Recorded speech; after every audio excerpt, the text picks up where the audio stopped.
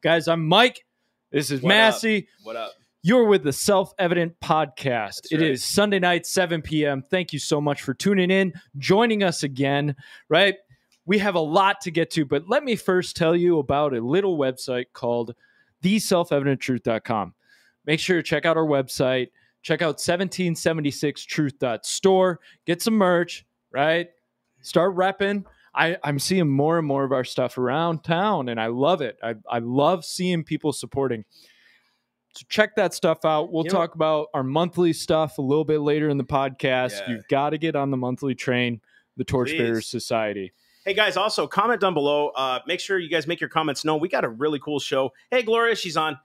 Please comment, share this video. Listen, what we're going to do tonight is do some commonly asked questions. And a lot of what we're talking about is why it's difficult sometimes to answer questions with a good, sound, solid answer, whether biblically, constitutionally, all that stuff. So we'll talk about different topics tonight, and I'm looking forward to it.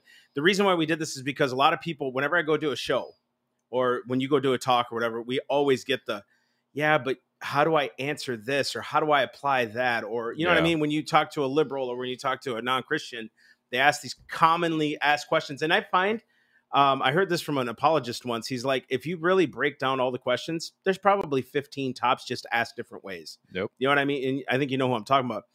So, it's just really coming down to knowing your word, knowing scripture, knowing the Constitution, and understanding law. That's it, and let the law of God rule your heart. Let that peace of God and that law rule your heart. You know what I mean? That's the piece that really comes into play. That's the piece that plugs in, is once you understand the relationship between you and the Lord and how that interacts with the rest of society, everything else falls into place. So you see things in a different way. Be sure, if you've got questions, be sure to post them up. We did do a promotion post, so Massey, if you want to check that, see if there are any questions in there. I didn't see anything on there, but okay. let me check. But post your questions if you got stuff, because we would love to try and answer that for you. And it can be about anything in this realm. True. It's society, politics, Christianity, how they intersect, whatever you want in that realm, we'll cover it. Yeah. And really, if you saw the title of the podcast, it's Answering the Culture. Guys, please share this video, get it out to as many people as you can. One of the things that we're having happen is on Facebook, on YouTube for sure, we're being throttled. On Facebook, we're being throttled. We know that. But so the more you guys share, the more you promote the ministry, the more you promote the page, the more the message gets out there. You know us. We're not asking for anything crazy. We're just asking for your help to help promote. So please share this video and share it with all your friends. We'll give you 10 seconds to do that now. Ready? 10, 9, 8, 7, 6, 5, 4, 3, 2, 1. Yes. So let's get into this, Mike. Where are we starting with, buddy? What are we doing? Where are we going? What are we saying? Here we go. We're going on the news bits. Here we go. What are we doing? What are we saying? We are talking. What's funny is nobody posted any questions, but I understand why. It's hard to come up with a question on the spot. Because we are so good at our podcast, they don't have any questions. That's right, buddy. And again, we do thank you guys all for being a part of this, being a part of the show. So ask your questions down below. We'll get you some answers. Okay. So this may get us... I like Gloria. Look at that. She said, I answer liberals with God's wisdom. Amen. That's pert near it. Right there. That's pert near it. Pert near it. Yeah. So we may get taken off for this topic, but we'll see what happens. We are going to be talking about the COVIDs. The COVIDs. I ain't going to get COVID after that. Nope. Takes care of all your ills. This coffee is strong, man. Jeez. The Israeli study. There was an Israeli study that came out showing that natural immunity actually works. Uh-oh. So preliminary data shows that the COVID infections in Israel are almost all those who never had infections before. Ooh. Whether they were vaccinated or not. Whether they were vaccinated or not. 40% of the 7,700 new cases since May 1st were among those who were fully vaccinated. With 835,792 recovered, 72 instances of reinfection amounts to 0.0086%. You want it? No, go ahead. Those who were vaccinated were 6.72 times more likely to get infected after the shot than after natural infection. Dude. That sounds a little bit contrary to what Dr. Fauci said. Yeah, but it is kind of, and so I just saw this book, and I'm going to tie it into this. There's a children's book called Dr. Fauci, How He Became America's Doctor. It's a children's book. It's a coloring book, right? Let's just think about this for a minute. If we're going based strictly on logic, why is one man America's doctor? Right. And why haven't we ever heard dissenting opinions from the White House when it pertains to COVID? Yep. Like, hey, we're hearing some scientists say this. We feel Fauci's saying this. We really want to do this because he's gotten his homework done, blah, blah, blah. But you never hear a dissenting viewpoint. All you're hearing is Fauci said, this is what we're doing. Fauci has no authority to implement it. The CDC shouldn't have any authority at all in the federal government, right? But I'm bringing this to a point now. Dr. Fauci, over and over and over, time and time and time again, has failed himself. He's contradicted himself. He's contradicted all these things. And I'm attacking this issue right now so I can get into this. And their excuses in the media what's that the speaker, the press secretary's name? Psaki, whatever her name is.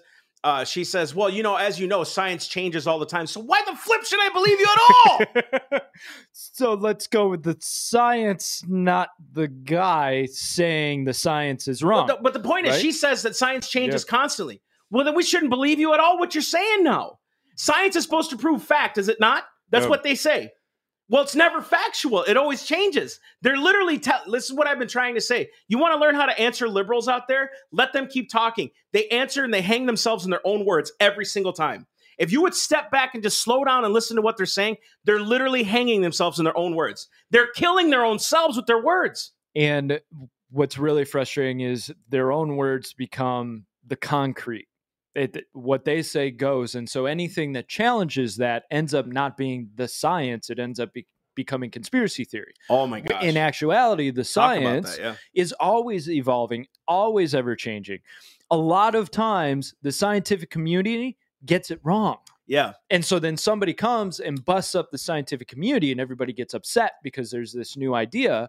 And then all of a sudden the new idea seems to have more legs than what the scientific community brought. Yeah. So like, science should be the study to prove something that already is true. So in other words, we have science to study our fingers, our hands, our muscles, our things like that, right? We don't have science that eventually says that your hand is no longer a hand, it's a hoof. Do you understand? That's what science has turned into today. Is science is now trying to recreate and create things out of thin air that aren't there. Yep. Was there a virus? Yes. Should there have been some kind of precautionary thing? Yes. But shouldn't that happen everywhere, every time? If the flu virus and if the flu or whatever has done this kind of damage before that we've seen. And guys, I just talked to a friend today who I think it was her brother was he went to Utah or something like that. And he's got COVID now. He came back. He was tested 5 times before he went negative. What I'm saying is, are these tests proven and are they really dying of COVID or complications from something else and COVID just happened? And so what's happening, you're hearing 600,000 people have died in America, but were they all that thing? Were they all because of COVID? Even the CDC said 94% of those are comorbidities, right? So you can't trace it directly to coronavirus. But right there, how do you know that? Because of what? Because of your study. Because you're studying constantly. Now, that's something you can use right there because you're going to get a lot of liberals say, well, you don't care about people dying. Actually, I do. What I do care about is how many kids died because of suicide, how many adults died because they lost their businesses from suicide, how many people fell into depression because they were locked in their homes, how many churches, which is, I can point a fault at that too, but how many churches shut their doors when they should have been open for places of hope? How many people lost their jobs, right? And now can't provide for their families, lost their homes because of this, right? And you're seeing a lot of this happen. I am concerned about life. Here's what I think. You guys always talk about evolution. It's the survival of the fittest. Let's get real. I'm not saying that. You are. Liberals do this all the time. When they deny God, they say it's evolution. Evolution is the literal theory of survival of the fittest. According to your theory, let them die. I'm saying to you that their bodies were created in God's image, that they can fight this. The reason why it's so hard to fight a virus today is because we do everything not to make sure that our immune systems are healthy. You know what I mean? We don't. So Carrie and I we're in a ministry. We used to go out every day on the streets doing street evangelism, right? Dude, the first 2 years, I was sick all the time because I was around people all the time, literally hundreds and hundreds of people a day. All my buddies will attest. They all went through the same thing. Carrie would say it. We'd be out there talking with people, and we'd just get sick and all that stuff. After about a year, it was like, we're not sick anymore. We're kind of handling. Our immune systems were built up. We were learning how to take care of ourselves. We were learning, okay, our bodies are taught to, we're not taught to fight a thing anymore. No, and that's the thing that really scares me about this is there are people coming out now and saying that the vaccine is the only way to get any immunity, the only way to be safe. And when you're being told your own health is not pick his nose, pick his nose. Pick his nose. I feel so bad for the people who aren't watching this and only listening to it on podcast. Mike, this is your finger talking. Sorry. I'm sorry. I was like, hey, do this. I'm all in the camera angle. I didn't even see it until after. Hey! Hey! There we go. If you guys think that this is a professional show, you're on the wrong channel, folks. Wrong one. Let us tell you, we are real. That's what we are. We're real. Yeah, we're telling real you all human beings applause. who can't seem to get a podcast. That's right. All right, so let me tell you what happened. So our producer Richard decided to go on a little trip. Richard, if you're watching, thank you so much. We're so sorry. But so Richard takes off and this whole ship just sunk. I agree. We're still moving forward. Can you click on the chat right now? There we go. Wonderful producer Carrie. Can you put some of these comments up like Nancy's? Quick. Watch this. Read this right below. I can't read it. It says I'm too blind. The total deaths of all causes in the U.S. in 2020 did not increase over 2019. So what it was listed as the only thing that changed, no additional deaths. In other words, the only thing that changed was COVID happened. But there was no additional deaths more than... And if you look at pneumonia numbers as well as flu numbers, all of those numbers pretty much went to zero, which means as soon as COVID showed up, they said COVID death. We had a guy in Florida who died in a motorcycle accident, and they contributed it to COVID. Right. If you look at right now, Sue Trombino just came up and said, what happened to the flu and influenza? Exactly. Right. No more statistics. So you guys... If you're just doing a little bit of your own homework, step back a little bit, do your own research. By the way, if you guys keep doing what you're doing, you will be called crazy. Just forewarning you. We're probably they're going to call you crazy. They're going to call you nuts. You shouldn't be talking about this. You're not scientists. Where's your degree? Blah, blah, blah. Let me give you the science. I'm glad you said that. Let me give you the science. And this is one thing that I love that we do is we try to bring in the science and what scientists are saying, not because we worship scientists, but because we know, hey, there's some value in the intelligence and the wisdom and the knowledge that some of these people bring to the table. Dr. Ryan Cole, Mayo Clinic trained pathologist, told Daniel Horowitz of The Blaze, a natural infection induces hundreds upon hundreds of antibodies against all proteins of the virus. Notice that word, all proteins of the virus, including the envelope, the membrane, the nucleocapsid, and the spike.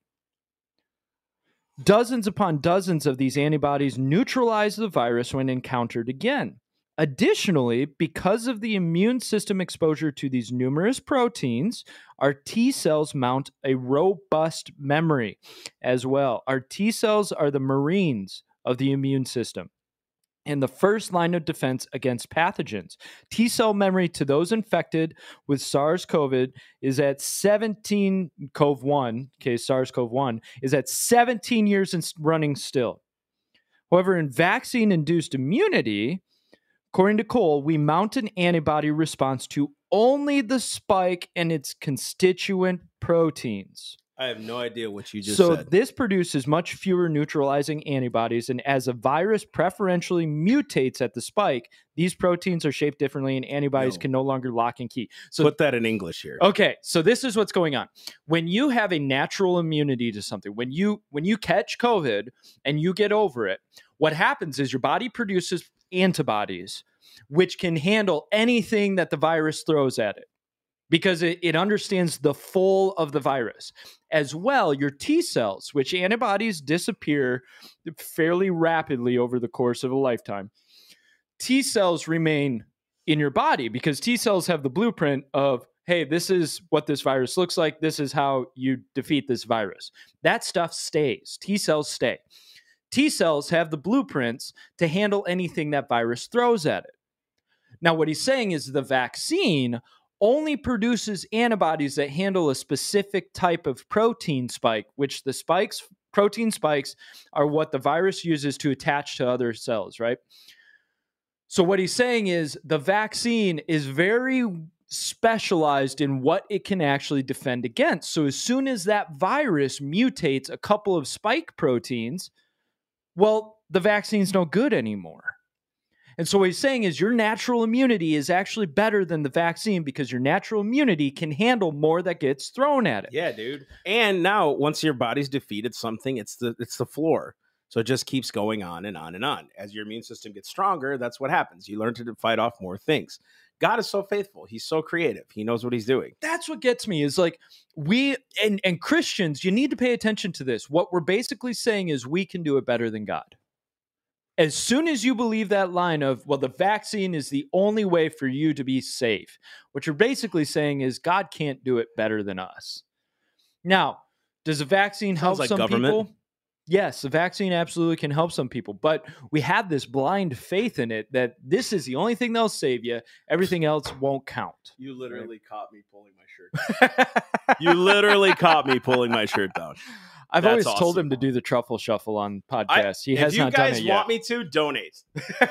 Let's set a goal. I will do the truffle shuffle on this podcast if we donate. If someone, seriously, if you want to donate, become a monthly sponsor, we get 10 of those people, I will do the truffle shuffle. Not that you want to see it, but I think it'd be hilarious.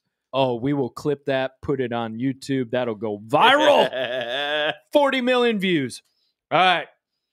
You good on COVID?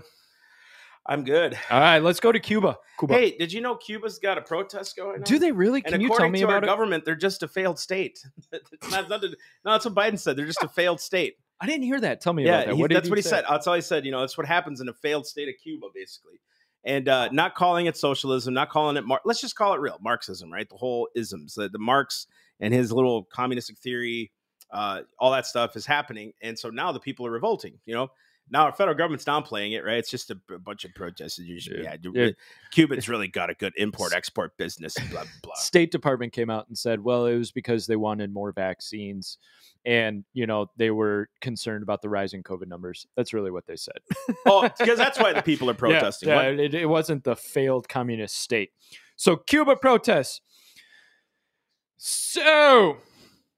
Hey, we'll get to your questions in just a little bit as well. Just letting you know. Awesome. I love that. Yeah, we got some questions, man. Cool. We got some folks over ready. We're teeing it off, baby. Let us get through Cuba, and then we'll be there. Yeah. So let's liberate Cuba Cuba first. A lot of articles are talking more about, well, they're protesting about COVID and rising COVID rates because, of course, the State Department decided to tweet out about that. What about the chance of liberty? Does that not count? I don't remember people chanting liberty because they're seeing COVID rise. Maybe they're sick of this tyrannical government that's been over them. And USA Today, this was the article that I was looking through, made sure to even blame Trump, of course, because it's Trump's fault. Have you noticed that even after Trump is out of office, that's all they're still blaming Trump? When I'm on YouTube and I see clips being advertised for, say, Stephen Colbert or what's the other guy, Jimmy Kimmel, they're still talking about Trump. They're still talking about him. Do you realize how obsessed you sound? How crazy obsessed you sound to still be talking about a guy who is literally just a private citizen at this point, a popular private citizen who only got 74 million votes. Sorry, too soon? Too soon. Mm-hmm. So USA Today said that a mixture of the coronavirus pandemic, sanctions from former President Donald Trump, and the problems in the state-run economy have helped to cripple the Caribbean island. Those sanctions started in 1960. Obama backed them off a little bit. Trump put them back to where they were. That's it. Trump didn't come up with these sanctions. He just put them back to where they were. So internet was blocked in Cuba. Crackdowns have begun by Cuban troops. People are getting disappeared, which is really a scary thing. You know, you see videos of people getting arrested. You don't know if those people will come back. And that is the truth in a communist regime. If you want to argue it, go ahead and argue it. But it happens. and it happens in Cuba.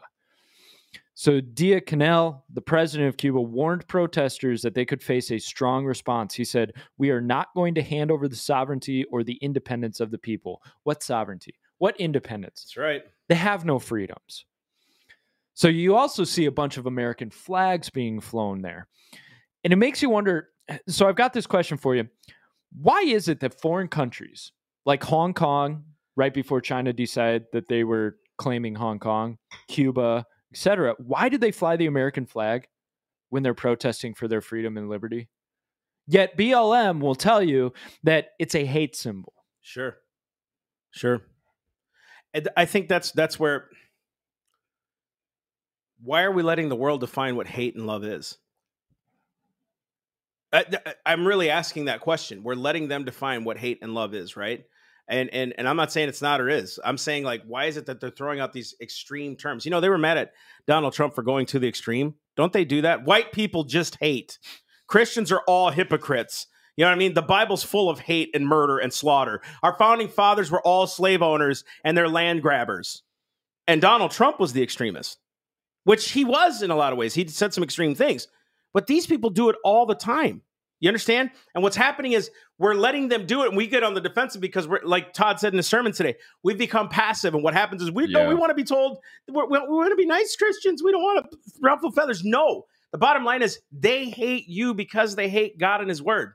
That's the only reason, right? So I know I'm kind of off topic. I'm off topic here. I understand where you're going with this. I had a point to add to that, but keep going. Yeah. So with the BLMs, we don't even need to talk about their hypocrisy. They show it all the time. Yeah. Hate symbols, all these other things. Dude, they are cash cows. And the rest of their people, they are literally epitomizing what socialism is. All the people on top made money. All the people below them are still broke. That's exactly what they want. And if we can't see that and point that out, right? And, you know, I just got a question earlier. If you were in an elevator with the liberals, Gloria Tucker, she said, if you were in an elevator with a liberal, would you be able to convince them? Not without the Spirit of God. It's true. Right? 1, 2. They don't hate me. They hate God's word.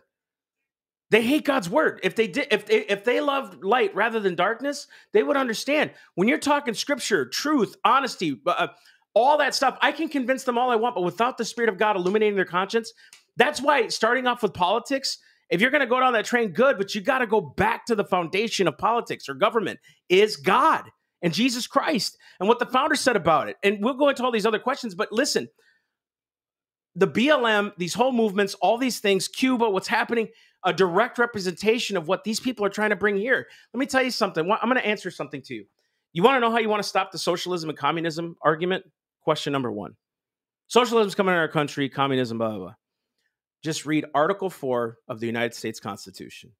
Our United States government shall provide to each state a republican form of government. Not a socialist government, not a communist government. They shall provide a republican form of government, period. What that means is socialism, Marxism, all these other democracy should not even be in the conversation because we're a republic. And anything outside of that now has become an enemy of America. Doesn't that sound like scripture? If you hear an angel preach any other doctrine, let it be accursed. See? You're equating America to the Bible? No, I'm equating wisdom. They said that we're a republic. If we were in a monarchy, all day long, tell me exactly what you want because that one king will tell you everything. But here, guess who are the Caesars? We are, which leads to another question, right? This is how we have to start answering is the scriptures are very clear. It's very black and white in scripture. Sin is sin in God's eyes. You can't get away from that. When people say, but what do you think about homosexuality? I don't think anything. God said it's immoral. It's a sin. It's abomination before him. So is murder. So is drunkenness. So is hatred. All those things are an abomination. Listen, ask a gay person, do you like murderers? Why not? Because they hurt people. Cool. Do you know God said sin hurts you? That's why he hates sin. That's why he sent the son to die for it. See what I'm saying? Like all those questions, I used to witness to gay people all the time.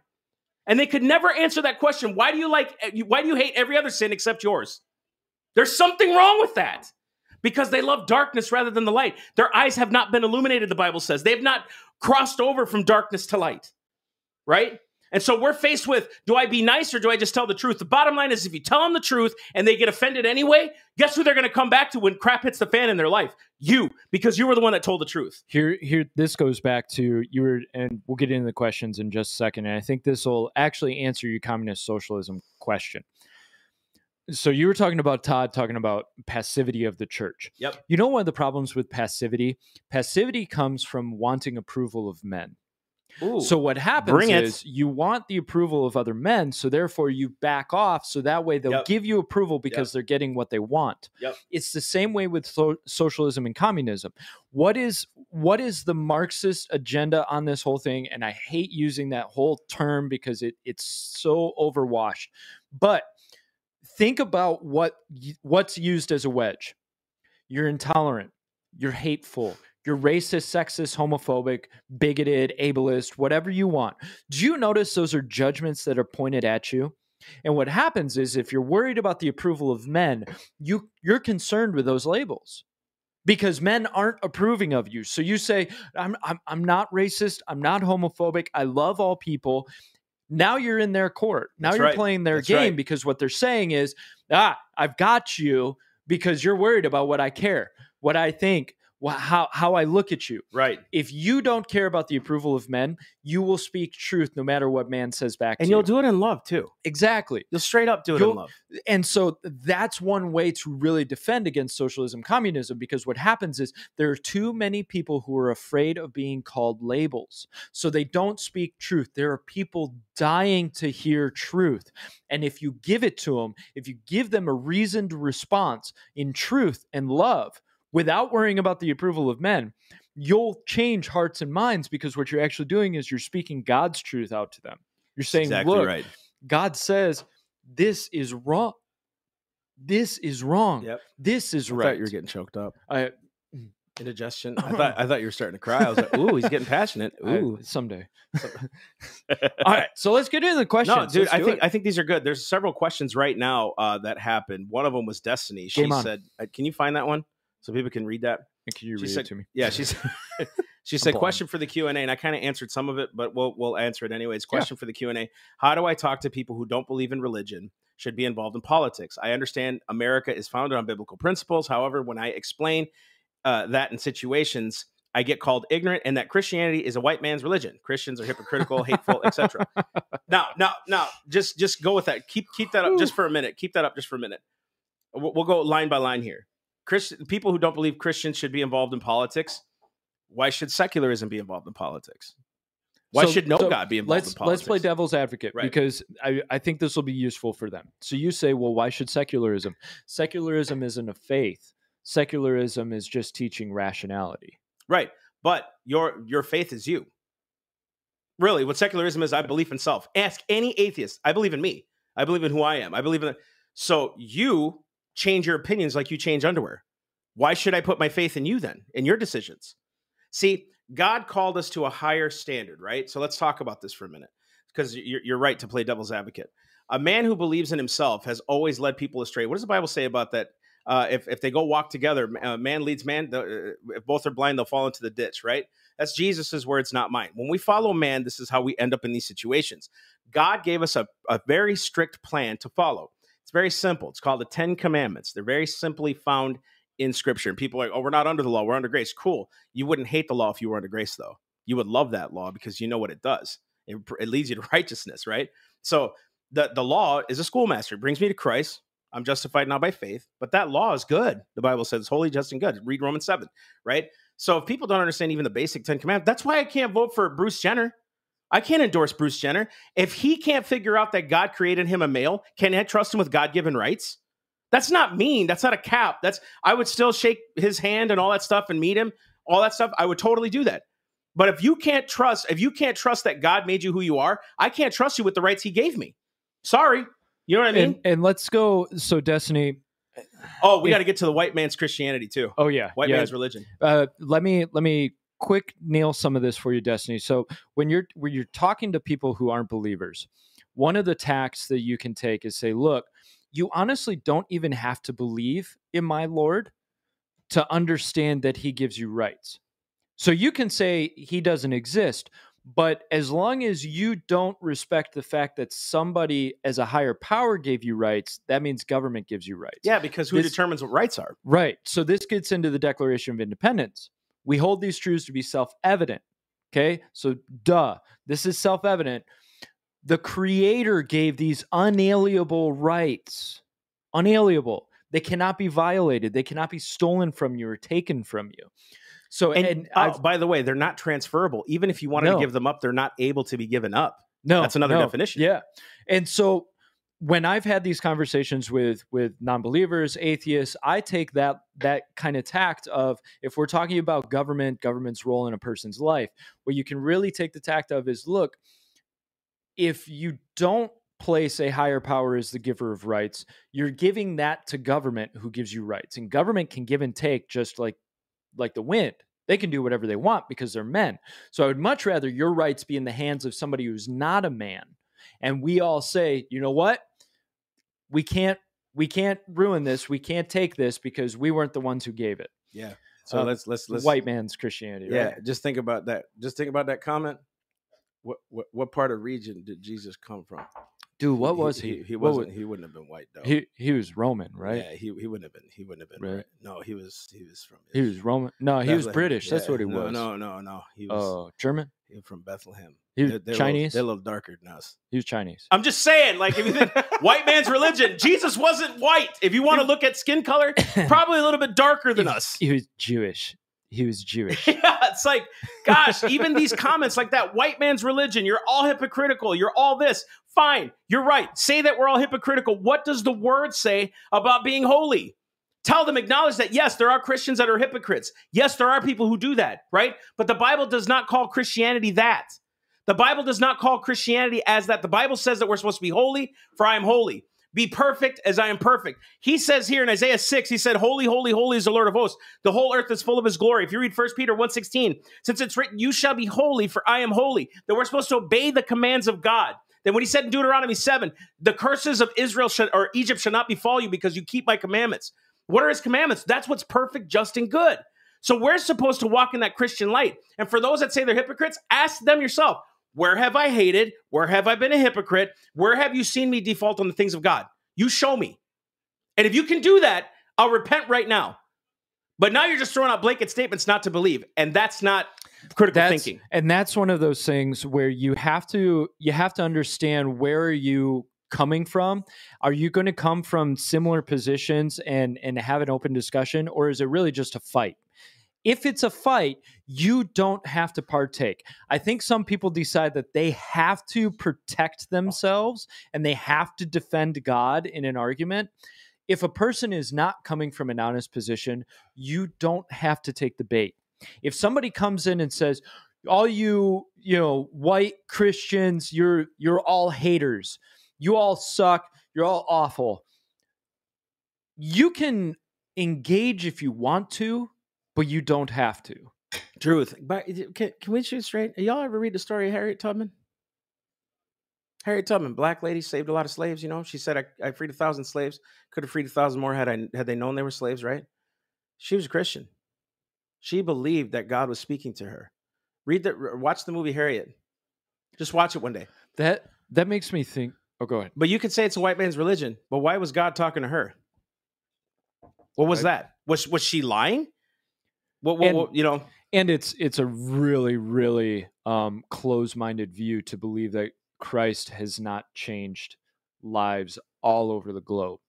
I would argue that it's more of a non-white religion than it is a white religion. But I want to go one step further with that, and then we'll get to the next question. You notice Jesus didn't chase after the rich man. So when he has this interaction with the rich man, he says, what must I do to obtain eternal life? And Christ tells him, well, don't steal, don't cheat, honor your mother and father. And he's like, well, I've done all that. Christ says, give up all of your possessions and follow me. And the rich man goes away sad. What you notice is Christ doesn't chase after him going, ho, come back. I'm not saying that that you don't pursue people, but there are people who their minds are made up to where Yeah, dude, they just want to argue. You're not going to do much with them. Then exactly, sometimes they just want to argue. So you have every right to decide, you know what? I just don't feel this argument's necessary. And that's a person who unfortunately and sadly is left in their own. They're left in their own wallow. You can have the confidence to say, you know what? This isn't a productive conversation. If somebody comes and says, I don't understand. I feel like Christianity is really hateful. Can we have a discussion about this? Go all in. But if somebody comes to you and says, you're just an evil Christian hating everybody, weigh the situation out. There might not be much fruit to be had in it. So next one. All right, let's do this. We have another question here. Do you know what? Can you find? Huh? Sure. Well, no, that's more of a comment. It's not really. I'm blind. I can't read it. Well, okay. Pastors need to preach politics based on the Constitution from the pulpit, despite 501c3 potential loss. How can this happen locally, as most churches aren't doing this? How do you get pastors involved, basically? Yeah. Carol, we got to stop asking that question. I'm going to tell you why. Because for the most part, when I read the story of the founding of America, when I read the story about Ezekiel, I was reading the 37 this morning, right? I read from 37. Oh, dude, that was so good. Right. And when that prophecy to the dead, dry bones was to the children of Israel, his own people, saying, you're dead and you're dry. Right. And that, I'm going to be honest with you, there's a lot more churches that are hireling type people than there are pastors. And so what happens is they don't even care. I'm going to be honest with you. I don't even think they care about their 501c3. I just think they like butts in the seats. They like popularity. They like the money, right? And they like the name. They like having that title, right? And so what happens is let's avoid that. Let's do a me-centered gospel. And the me-centered gospel has no conflict because your conflict is you. So now you focused all the conflict not on what's going on in the world, not abortion, not gay rights, not all these other things. It's now you between God. There's always a struggle in your heart. Everything's about you. God wants to focus on you because he died for you. It's all about you. See, the thing is, he died for you so that you no longer live to yourself, but you live to him, the Bible says. When Paul said that I'm crucified with Christ, it's no longer I who live, but Christ that lives in me. Well, when Christ was confronted about the render to Caesar things that are Caesar's, when he was talking to the Pharisees, they said to him, we know that you don't care about the opinion of man. So already they set him up. We know you don't care about government. You don't put respect of persons. That's exactly how we should be as Christians. I don't respect people. Just because they're pastors, look, they do have the largest voting base. And the bottom line is those people, if they choose not to speak on these things, they're going to choose not to speak on these things because they have the same word of God. And a lot of us have spoken to these pastors before, especially local ones. We held, how long ago was that, babe? 2-3 years ago, we held a luncheon for, I think, how many pastors showed up to that? 20? Right. Like 20 pastors showed up. Do you know how many people called us to come to their church? None. They didn't like the message. They didn't like what it said. I said nothing of Republicans or Democrats. I said nothing about anything that would have been offensive. I used scripture. I used founders' quotes. I said, this is what God believes about government. This is why Christians should be involved. And not one said, hey, you should come in. The whole point was, let's get involved so we can come to your church, teach this, teach Constitution courses, get people involved in local government, right? This was years ago. Now what happened locally, what happened during COVID, now the pastors are like, oh, shoot, we got to be involved in politics. See what I'm saying? It almost like has to come to their lap first before that'll change because we've tried to do so many times. That's why it's like, you know what? The only thing that's going to change people, especially pastors, is when other pastors lead the way. Yes. It's example. The only thing that'll change people is courage. It's not going to be by your words or anything like that. The bottom line is, dude, Pastor Todd didn't know really much about politics. His wife did, Pastor Jan did. When we came, he started watching all the videos but he was hungry for it. He was like, hey, this is cool. I didn't know God was in the founding of America. Then he went to that Watchman on the Wall conference out in Washington, D.C. with him and Pastor Polk. And he was like, oh my, it really opened his eyes, right? But he was already hungry and we were there every day feeding him this information. Like we were constantly talking to him about it. He'd watch all of our videos. He would see clips that we would do, all these things. Then he started to fill himself with knowledge. Once he figured that out, dude, who's preached more sermons on government than him? You know what I mean? About getting involved and that's what, 4 years now that he's really like stepped in.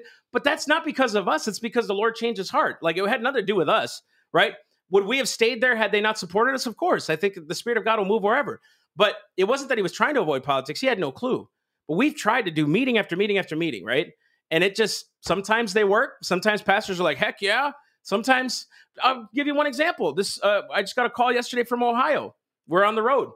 Pastor said, hey, what are you doing on the 15th? I don't even know him, but a parishioner knows us that goes to his church and said, hey, I want these guys in. He was like, hey, I checked out your ministry. I love it. Bam, come on in. And there's other ones where it's like, you got to have 50 meetings. You make sure not to say this. Don't endorse Trump. The bottom line is I don't even think it's the 501s anymore. I just think they're cowards. They've been trained. That's really what's gone on, is they've been trained to cower before adverse opinions, or especially when their own members write them emails or give them phone calls saying, we don't want politics in our church. Church is above politics. Politics needs to stay out of here. Yeah. You know what my answer is? Then you've ceded it to Satan. Truth. You have allowed Satan to have the realm of politics. Come on, bro. Think about it. You could say I'm extreme, but think about this. If there is only Satan or Christ, yep. If you have decided Christ, you are not allowed to have control of this system, then you've ceded it to Satan. You've said, Christ, you're not allowed to be in control of this. You're not allowed to be over this. I'm going to let Satan run this. Would you rather have Christ in charge of your politics or Satan? And if you as a church decide that you're going to say, we don't want Christ in our politics, you have just submitted yourselves to Satan's government. Yeah. And if you don't believe Mike, what he just said, what's the fruit? You don't have to believe his words. You complain about it all day. I know. All day. We're being barraged. We're being silenced. Oh my gosh, they told us to stop. Look at Oneida's question. Can you pull that up, please? Do you think that persecution is the only way that things could change here for those now not involved? Yes. Yep. It's going to take them being persecuted for them to say no more. And I'm telling you this because this has happened in many regimes in the past. The Jews, all those people. Once persecution hit, that's when people got engaged. In the World War II, real quick, John Peter Gabel Muhlenberg, 2-star general, was the one that preached Ecclesiastes 3, right? He went up to the pulpit, preached Ecclesiastes, or time for peace, time for war. Takes off his clerical robe, shows the Continental Army, gets 300 men gathered in the back of the church, leads them to the war. George Washington makes him a commander. He became a 2-star general. Eventually goes and becomes a representative, right? Just crazy. Helped write the First Amendment, all these things. His brother, Frederick Muhlenberg, was against him getting involved in the war. He said, you're going against Romans 13. Listen close. You're going against Romans 13, he said. Right? So he's like, no, I disagree. He said, I'm not just a clergyman. I'm also a layman. I'm also a person. I'm a citizen here. Right? Frederick saw his church burned in front of him before his very eyes. He saw his church in New York burn right in front of him, Frederick Muhlenberg. You know what his words were? I must now do something.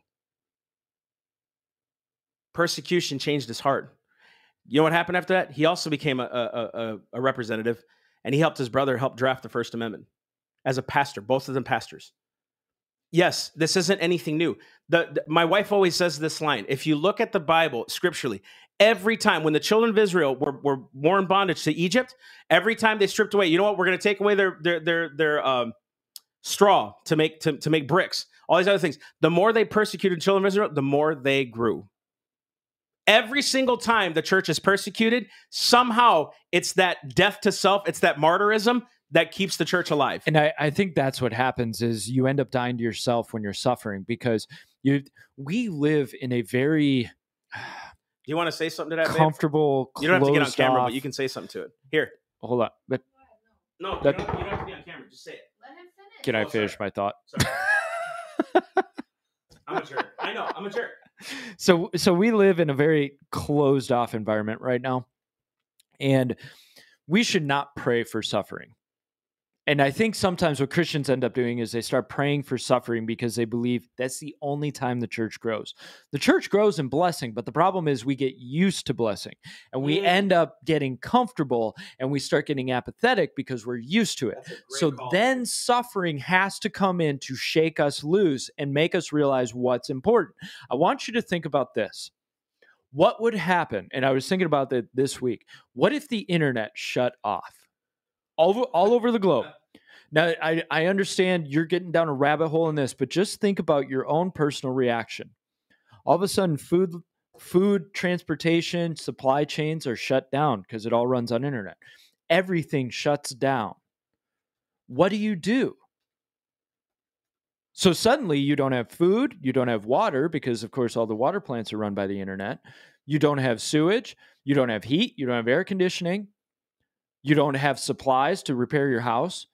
So all of a sudden, and I'm not doing this to talk about what if the internet gets shut down. I'm talking when you're put back into the true reality of nature, you start to see what's important, because all of a sudden, do you leave your house? Do you leave your house behind? Do you leave all of your possessions and everything else you own behind? Because you have to get your family to safety. You have to try and provide for them. Yep. That's when you start seeing the Lord again, because you start realizing, I don't have control over any of this. Sometimes suffering and persecution takes away that illusion, so that then you have to see reality for what it is. And that's when you start seeing the Lord again, because you don't have to get provided stuff from the government. And that's where I want you to come down in that conclusion is, are you seeing the Lord for who he truly is? Or are you saying, you know what, I've got my refrigerator, I've got my electricity, my internet, I've got indoor plumbing, so I'm good. Hey, God, you're great. Because that's putting God out on the boundaries, right? You need God. You need to be willing to leave everything you have because the Lord's told you to. And a lot of us, I don't think, have that guts. Carrie, you got something?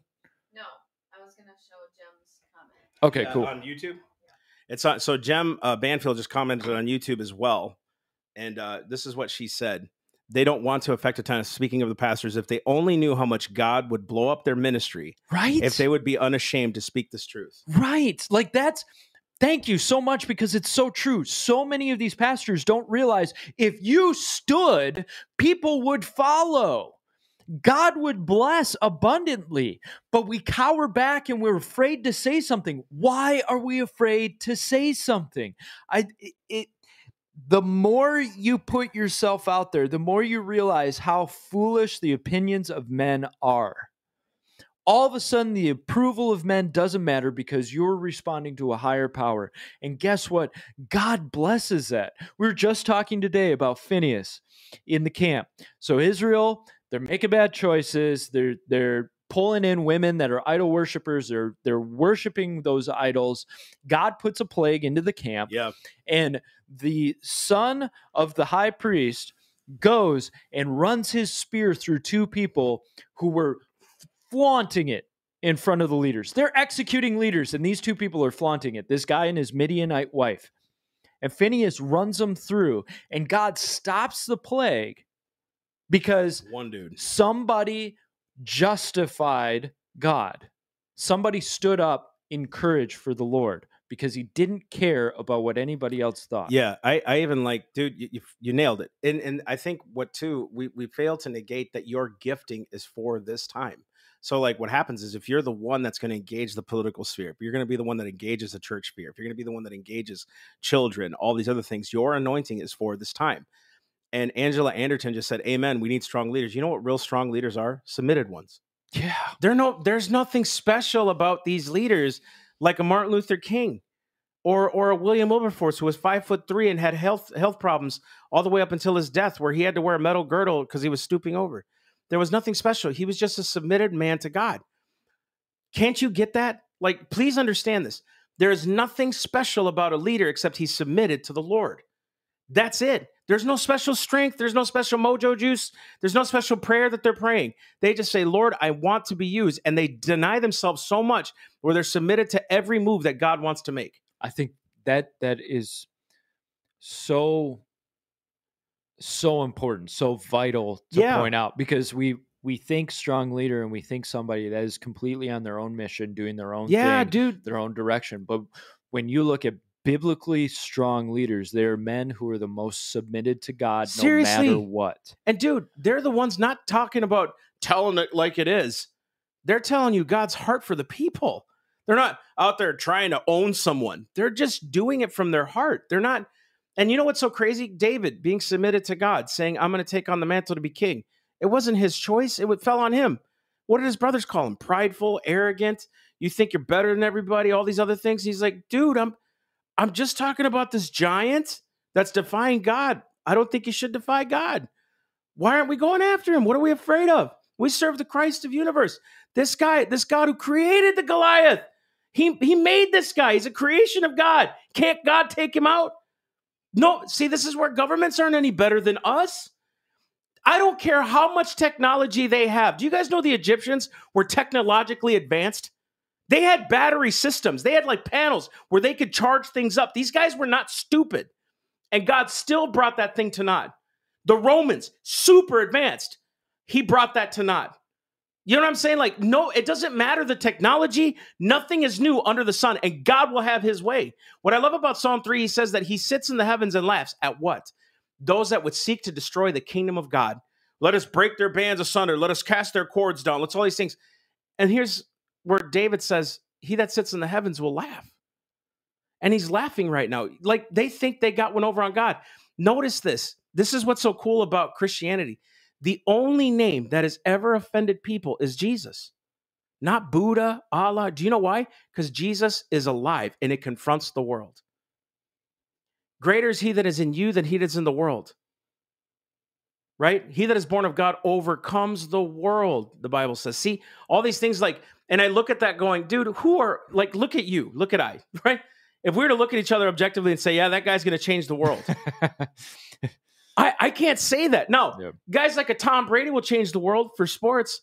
And you know what? They'll be remembered in the halls of the Hall of Fame, right? All these past greats. They're remembered in the Hall of Fame for playing a sport, right? But the Bible says he writes a book of remembrance of those who obeyed and honored him. He writes a book of remembrance. So if you're looking for praises here, ain't going to happen. Ain't going to, especially if it's God's way. Those ain't going to happen. And those two words that you used, obeyed and honored. Obedience. Obedience trumps all. Obedience to the Lord. And if you want to be great, you have to be a servant. You have to be humble. Christ tells us this. Look, the Gentiles, they lord it over each other. But you need to serve each other.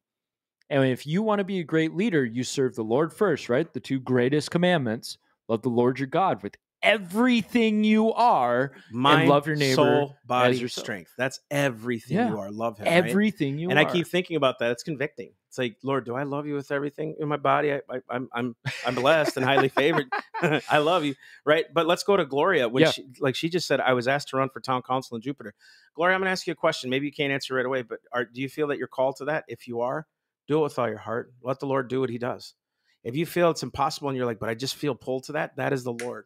And we'll pray for you here in a minute. And I feel like I've got to say this to you. It is time to not worry about the old ways of doing things. And what I mean by that is, so often we think there are these boundaries we can't cross in terms of God being in politics. And those boundaries it's time to do away with those boundaries. Everybody has set their mindset to believe that God is out of bounds. So therefore we can't work through that frame. We can't work through that lens. We have to work through reason and logic. We have to work through secular means in order to get what we want. It's time for us as Christians to say no more. God is allowed to be in the middle of this. Totally. And despite what you say, God is going to be a part of this. Mm-hmm. I'm not going to allow man to try and refuse God of being a part of this moment. And once you switch that, you turn that on and prophesy. Say, you know what? Christ is going to be in the middle of this. Christ won't be out of bounds. God is going to give abundant favor. He's going to make doors open. And the beauty of it is, so many people are yearning for somebody to actually put down their foot and say, it's time for God to be involved. Come on, dude. It's time for us to stop saying, be silent, Christian. Be silent, God. Yeah. God can be in the middle of it. Yep. What if you're the little sprout? You're the root out of dry ground the way Christ was. What if you're the one to bring that spark, that little root, that little shoot of Christ in that whole sphere of things? And because of you, your children will eat the fruit of the righteousness of God because of what you planted. Sometimes I think we get it mixed up where we think we're the ones that are supposed to affect change. I was in the car. I won't get into details, but I was speaking over my son, my 10-year-old. And the things that I dream about, I saw for him. So in other words, my dreams, my what God has shown me, I believe I'm praying into for him and his family and my boys. Do you understand? Like sometimes maybe I won't be able to see it, but I'm building the ground and laying down the framework for them. The prayers that I pray, the things that I'm doing are laying the framework for my future generations, like yours, right? So you may not see the fruit. I want to be like William and see it with my eyes and die in peace and stuff. But what if it's your kids that take over? So Gloria, you may be the one, that little shoot that's going to be planting righteousness. Here's just one more question. I want to say, I'm going to ask this. Amen, Gloria. Train up our children.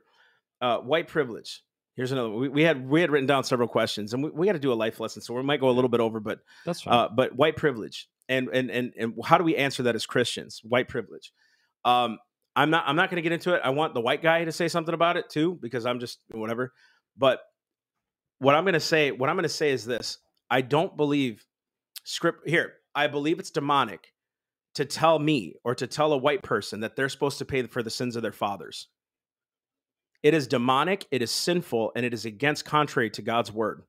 That if my brother is supposed to pay for his father's sins, where's the redemption of Christ at that point? You see what happens when they remove God? There's no more redemption. There's no more forgiveness. So white privilege. There's privilege, there's everything, there's this, and there should be reparations because of this and this and this. What happened 200 years ago, 250 years ago is nothing that concerns me now. And what nobody ever asks BLM and all these other guys is, show us the racists and we will stand with you. We will be out there with you. We will stop hatred with you. Yeah. We'll totally do this with you. Show me where Mike has ever been a racist, or my wife. My wife married a fat Mexican. How is she racist? She's not only not a racist, she doesn't care about my appearance because she met me when I was this weight. Then I lost a lot of weight because, I had to look good and all. And then I packed it all because she's a good cook. And fat pizza. pride. Right. Fat pride. She's really good at home-baked cookies. Fat pride. Fat pride. Oh, dude, I can go down. I can go down that channel too.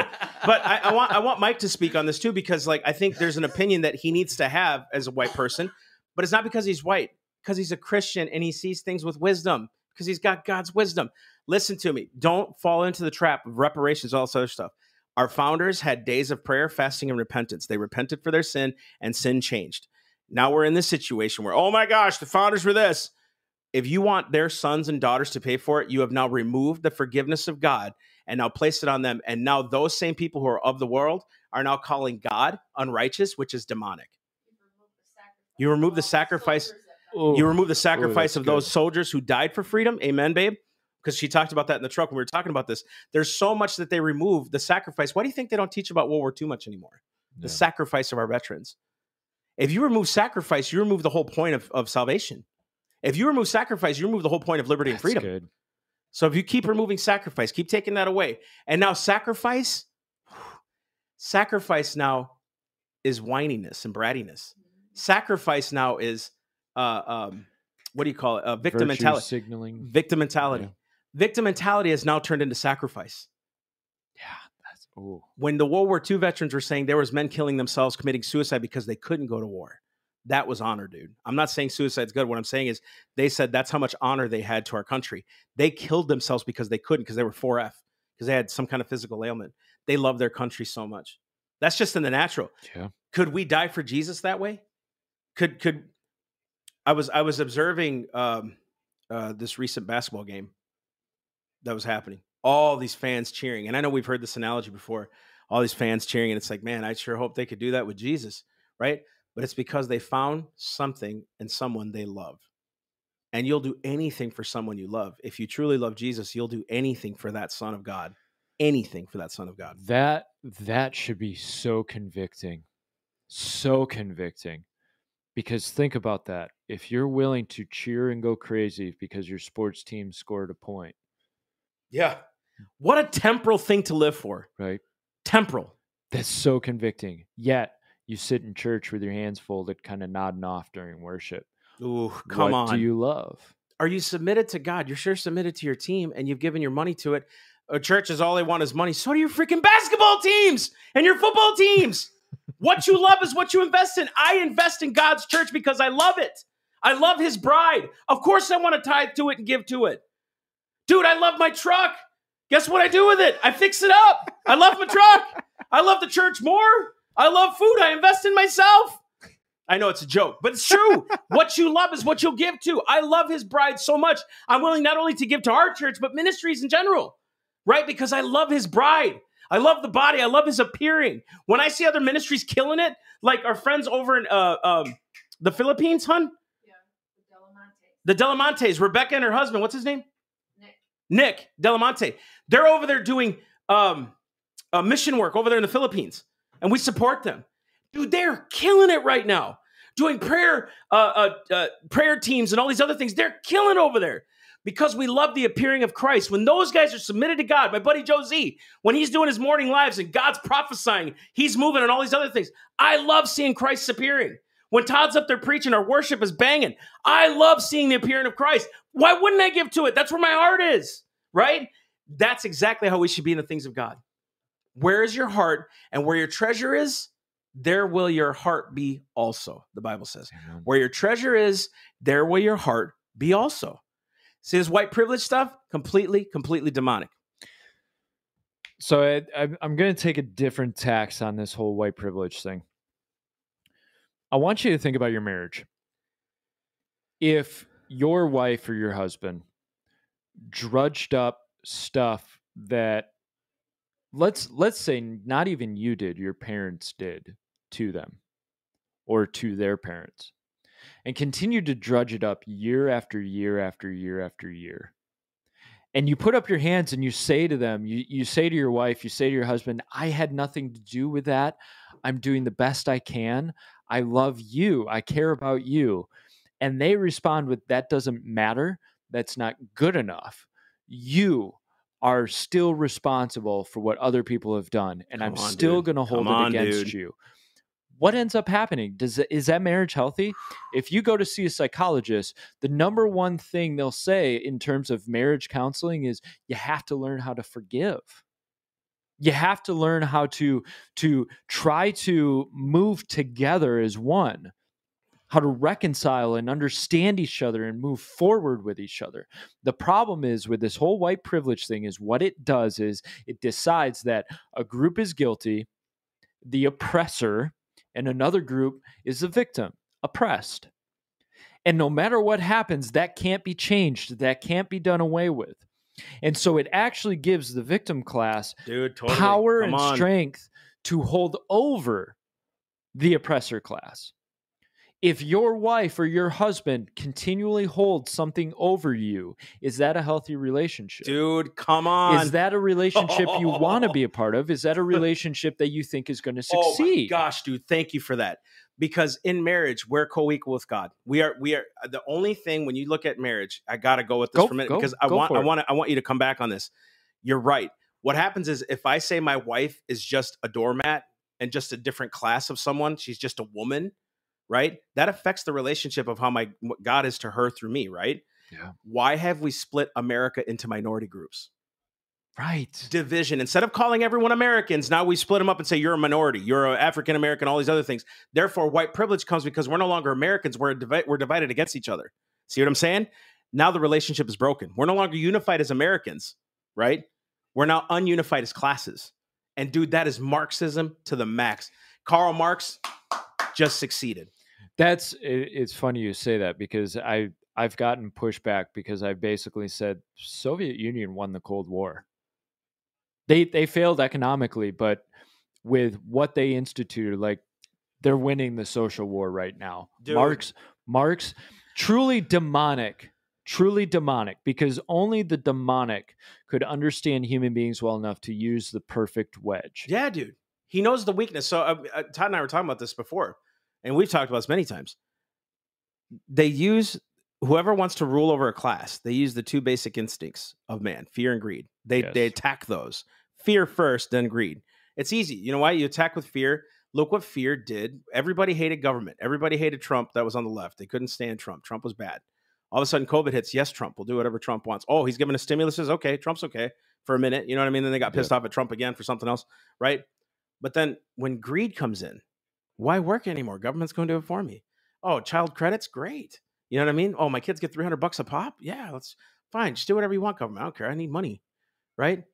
Dude, I'm going to say this. I'm going to be very controversial. I'm going to be very controversial right now. Just hear my heart in this, okay? I'm speaking as a minority, as a Mexican, okay? We were over at the Kalahari. When we went to this event, they pay for our hotel. They were at the Kalahari. That Kalahari was expensive. When I found out how much they were a night, I was like, dang. We were there for 3 nights. They paid for it. It was great. They have big indoor water park. They got big arcade games, escape rooms, dude. Gourmet meals, like 4 restaurants in there, a steakhouse. The whole 9 yards, man. This was a monster place with a convention center. So that's where we were doing our stuff, right? Do you know how many black families were there more than white families? Tons of black, right, hon? Japanese families, black families, Latin families, bunch of Mexican families, dude, everywhere. I'm looking around going, where the heck is the white privilege? Yeah. You know how much those rooms were a night, dude? $260 a night. $260 a night. Not including the meals, not including the wristbands you got to buy to get your kid in the dumb pool and everything you did. If you breathed, you paid for it. I'm not kidding. Everything costs money. Where was the white privilege? Where was it? It's a lie, dude, and they're lying to you to destroy you. And if your faith isn't in Jesus and you're not strong, you're going to fall into it. Don't listen to the world. Listen to the word of God. If you strengthen yourself in the word, the Bible says to build yourself up in the most holy faith. If you do that, you will not be swayed by the opinion of the world because it's a lie. Walk outside, go into town, you won't see white privilege. What you'll see is a united people. And what you're seeing is a media that's trying to rule the nation. And if you would shut it off and read the word, you wouldn't have these problems. I'm telling you from the church. And we would know how to answer well. And if you're going to follow Christ, no matter what nationality you are, we are now one. Whether Jew or Greek, master, slave, rich, poor, male, female, black, white, doesn't matter. We're all one. And when you get that, when you understand that, you know what? It doesn't matter what I am on the outside. I'm following Christ. I'm part of the body of Christ. If you're white, you see your black brethren, your Latino brethren, whoever, you Our see brethren. them, they're brethren. They're brothers, they're sisters. If you're black, you see the white ones as that, the Latino ones, you see them all as brethren. Christianity moves above that, but then people put it in your head that, no, Christianity divides. Christianity is not the one that divides when it's followed. It's Marxism that divides when it's followed. Because all of a sudden, all you can do is put people in identity groups and put them against each other. Come on, dude. Dude, you should see this. Gloria just said, we all bleed the same color red. You're right, but you know what? We're also justified by that same blood, red, through Jesus's blood. That's what makes us no color, neither Jew nor Greek, which means no race, neither male nor female. Christ is all and in all. That scripture should destroy every argument against race. Neither Jew nor Greek, male or female. Christ is all and in all. And if you're worried about privilege, do you realize that? Do you realize if you're worried because somebody has something better than you, your eyes are not on Christ. Your eyes are on greed. Covetousness. Your eyes are on somebody else's stuff. Right? Perfect. Oh, that was so good. I can't even add to that. That just blew my mind away right there. You're envious of someone else? That's sin. You're the one at fault, not them. Oh, they got it from dishonest gain. Guess who gets his way in the end? God. Bible says he'll try every man's work. Every man's work shall be made manifest because it'll be tried by fire. Where those who were done evil will burn in the fire. Those who were done good shall be justified. That's what the Bible says. Ooh, man, good call. Good call. All right, let's. We did a lot of questions. If you guys want to do, let's do another show like this later on. I only want to do one more thing before we go, dude. That was perfect. Oh, geez, man, you got me on that one. I almost listen. We talk about this a lot, guys. If you want to support our ministry, there's a monthly support program called, Go to the right. It says graphics down below. Sorry, my wife's on that. She doesn't produce the show very often, so I'm trying to help her. But she's doing good. Yeah, if you guys want to support us, do that. We went out and did a week and a half of events in Texas. We just got back, and God's so faithful. We'll get into the life lessons here in a minute.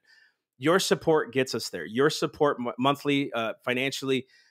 It's why we need monthly support. Here's why, because it's something that's chartable. We know we have coming in so that we can go out and do the events that we do. We just brought on Mike, who's coming on being our guest speaker. He's actually going to Texas here for a few days. 2 dates in Texas. Yeah, and he's going to go out there. I just love that. And we're able to give him a salary because of you guys supporting. And what? My wife just said maybe. And IOUs. They're going to give me a briefcase of IOUs. Yeah, he's got a lot of chocolate ice cream coming. Samsonite. I was way off. Knew it started with an S, though. Oh, man. Angela Anderton said, thank you so much. So encouraging. So if you guys want to become a monthly sponsor, Mike, you've said it best before. That really, what is a torchbearer? It's not only one who shines a light in a dark path. It's also one who warns. One who, remember the lighthouses? They did that because they were warning the ships of how close land was. And right now we're seeing a lot of stuff that's happening is demonic, and we got to stop that. So that's what a torchbearer is. That's what you do. And when you guys sign up, you guys get some cool merch. You guys get some different things from us. We got some cool courses coming up. Become a sponsor right now. Get online. Go to theselfevidenttruth.com. Become a monthly sponsor. If you've been praying for it, I'm telling you, the Lord speaks through this. This is the kind of stuff you want to sow into. Our ground is fertile. We're fertile myrtles in this ground. And that's why we do what we do. But I'm not trying to make it funny. It's the truth. And if you guys just want to do a one-time donation, please help. We got a $10,000 matching grant coming in. One of our donors said that he would give us 10 grand if we could match it. If you guys want to help do that, please do that. Go online. Please match that, guys. Yeah, match dude, that. And that helps us continue to do. Do you know how much clothing costs just to buy our clothes no, I'm talking about our merch. It costs a lot of money to buy that stuff. You know, to put gas, I rented a car in Texas just to put gas. It was crazy. It was astronomical. Thanks, Obama. Thanks, Obama. Thanks, Obama. So please become a sponsor. Go on to theselfevidenttruth.com. Become a sponsor. Help us out. And we love you for it, guys. And, you know, guys, listen, if you guys ever want to talk to us, our emails are always online, our phone numbers, stuff like that. And we'd love to chat with you. One more thing. Merch. What merch? Who's the one who owns a lot of our merch? Oneida, how much do you and your husband George have of our merch? And your kids. They need more. Their kids have tons of our merch. What are you right. talking about? But real quick, life lessons. I was just in a car, and this is a life lesson for all of us. Callings. Real quick. I know it's already 8:13, but just real quick. My wife and I were just going back to the airport, coming back yesterday. And this guy from Bosnia was driving the budget rental van thing. And it really hit me. And I brought it up last night. And I want us to talk about it because I want your take on this too. He's from Bosnia, and I said, you know, where are you from? He's like, oh, I'm from a different country. I'm from Bosnia. You ever heard of it? I was like, yeah, sure. And my son had a soccer shirt on. He goes, do you like football? And my son's like, yeah, he likes that football and the other football. And he goes, oh, I played for 14 years. I was a professional player. And he said that he was playing goalie. And I think he was semi-pro. And what happened was someone shot a goal. And when he went up, the ball hit him so hard that it popped his shoulder. And he said his replacement goalie went in that day. 2 days later, signed a multi-million-dollar contract and started playing ball. And he said, you could see it in his face. Like, he was so disappointed. And I'm looking at him going, Lord, I'm not demeaning his situation. If he loves doing what he's doing, great. But I could feel it in his heart. He's like, this is what I'm doing now. Driving a budget rental truck to the airport back and forth, the shuttle. And I looked at him. I was like, man, you ever thought about coaching? And I just went on. I started speaking life into the dude. I started like, you know, dude, you're created for more than this. You know what I mean? Like, we started. And he goes, I never thought of that. And I said, dude, look at American players. What could they benefit from your European knowledge and all these other things? I was talking about hockey. I was like, dude, that's why we're bringing in foreign players, because they're blow away. Our American players aren't as good as those guys. And so I just kept talking to him. I'm like, dude, you know how many kids you can help, like, overcome with your story? Like, you can help them get to that next level. It was a life lesson for me that I'm thinking. I look at people who are website for merch for folks. I'll get to that in a minute. The life lesson is this: God did not create you only to sit on the sideline. And our dear friend Heidi St. John has that podcast, Off the Bench. And you guys should check her out. Heidi St. John. She's running for Congress. She's an incredible lady, man. She's full of truth, wisdom. We love Heidi, and we'll have her back on the podcast. But the life lesson is this: your word can speak life into somebody. And I'm looking at this dude going, man, could he change somebody's life with his story? And how many of us have gone through so many things with the Lord in our testimonies? And what we were created for more. What if our story is to set someone free? What if our testimony is to set someone else free in the gospel? Right? So that our journey is exactly what they're supposed to like. So then our floor is their ceiling. They can begin on our shoulders so that they can catapult themselves further. Why do they have to go through the same things you have to go through? If you can just tell them your testimony and say, submit to the Lord. This is what happened here. Right? And I think there's a lesson to be learned in that. Like, I love business. I think more people should be entrepreneurs, but you're afraid to do it because you think you'll fail. So flipping what? Fail and get up and do it again. Get up and do it again. Get up and do it again. Guys, you know how many times Self-Evident almost closed its doors because we didn't have any money? Get up and do it again. Get up. Can I tell you one quick story? I'm going to tell you. We were doing the event, and this gentleman walked up to one of our classes. I got done doing a class, and he said, you remind me of David Barton. You speak as fast as he does, but you're a lot more alive than he is, because he's very monotone, but I love David. I said, are you kidding me, man? I got his video back in 2004 or 5. It was the America's Godly Heritage. He goes, yeah, I'm one of his donors. I help support him. He goes, do you want to meet him one day? I started crying. I was like, Lord, I've been praying that prayer for about 16 years. I just want to meet him. Not to tell him thank you, but to say, this is the fruit of your ministry. Look what I'm doing now because of your obedience. His obedience helped me get to where I'm at. You know what I mean? His testimony is what got us to catapult ourselves. You know what I mean? If it wasn't for his obedience, what would happen? Maybe God would have done it some other way, but just that he was obedient and he took the flack, dude. People have called him bogus and all these other things. That dude is the man, and everything he knows, I wish I knew.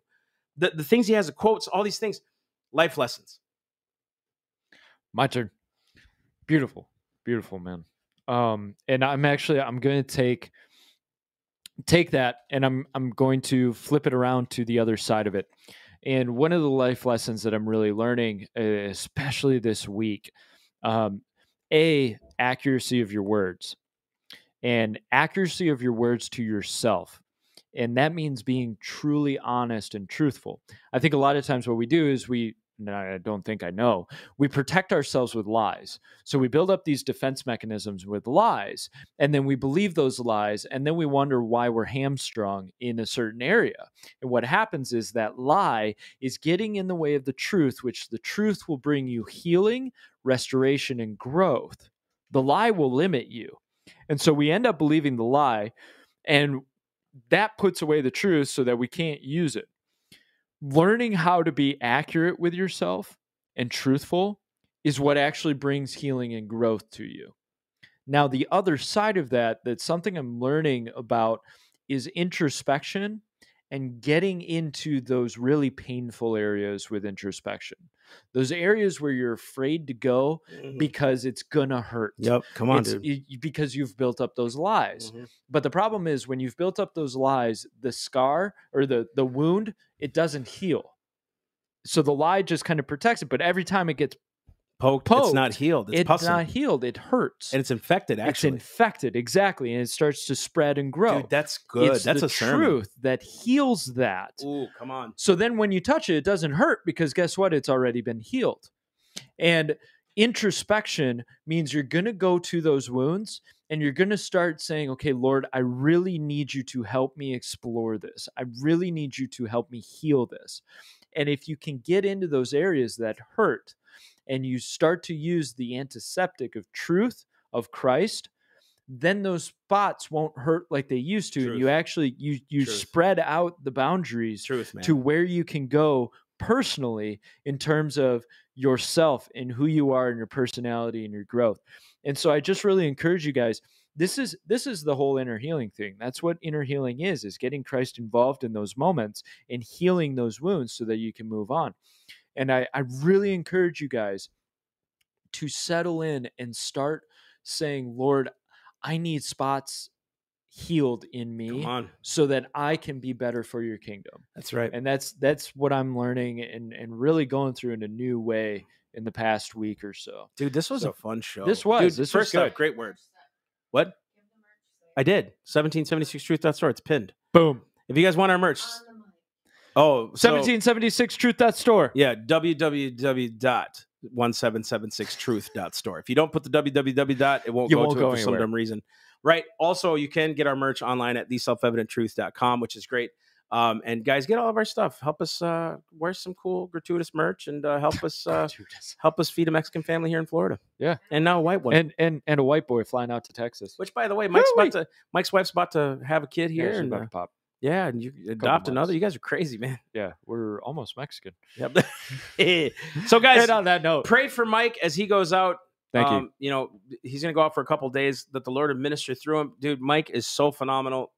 We don't have a podcast without Mike. I'm just being honest with you. It's his wisdom that gets us going, but it's the Lord through us all, right? But just pray for him. Please pray for him. Pray for Gloria. She's talking about running for town council. Pray for the ministry. Pray for yourselves. Make sure our country is under prayer. And we love you guys so much. Thank you again for tuning in. Guys, we'll see you next week for sure. We want to do this again in the future. Please, we love your questions. If you got more, ask them. We'll see you next week. All right. Love you guys.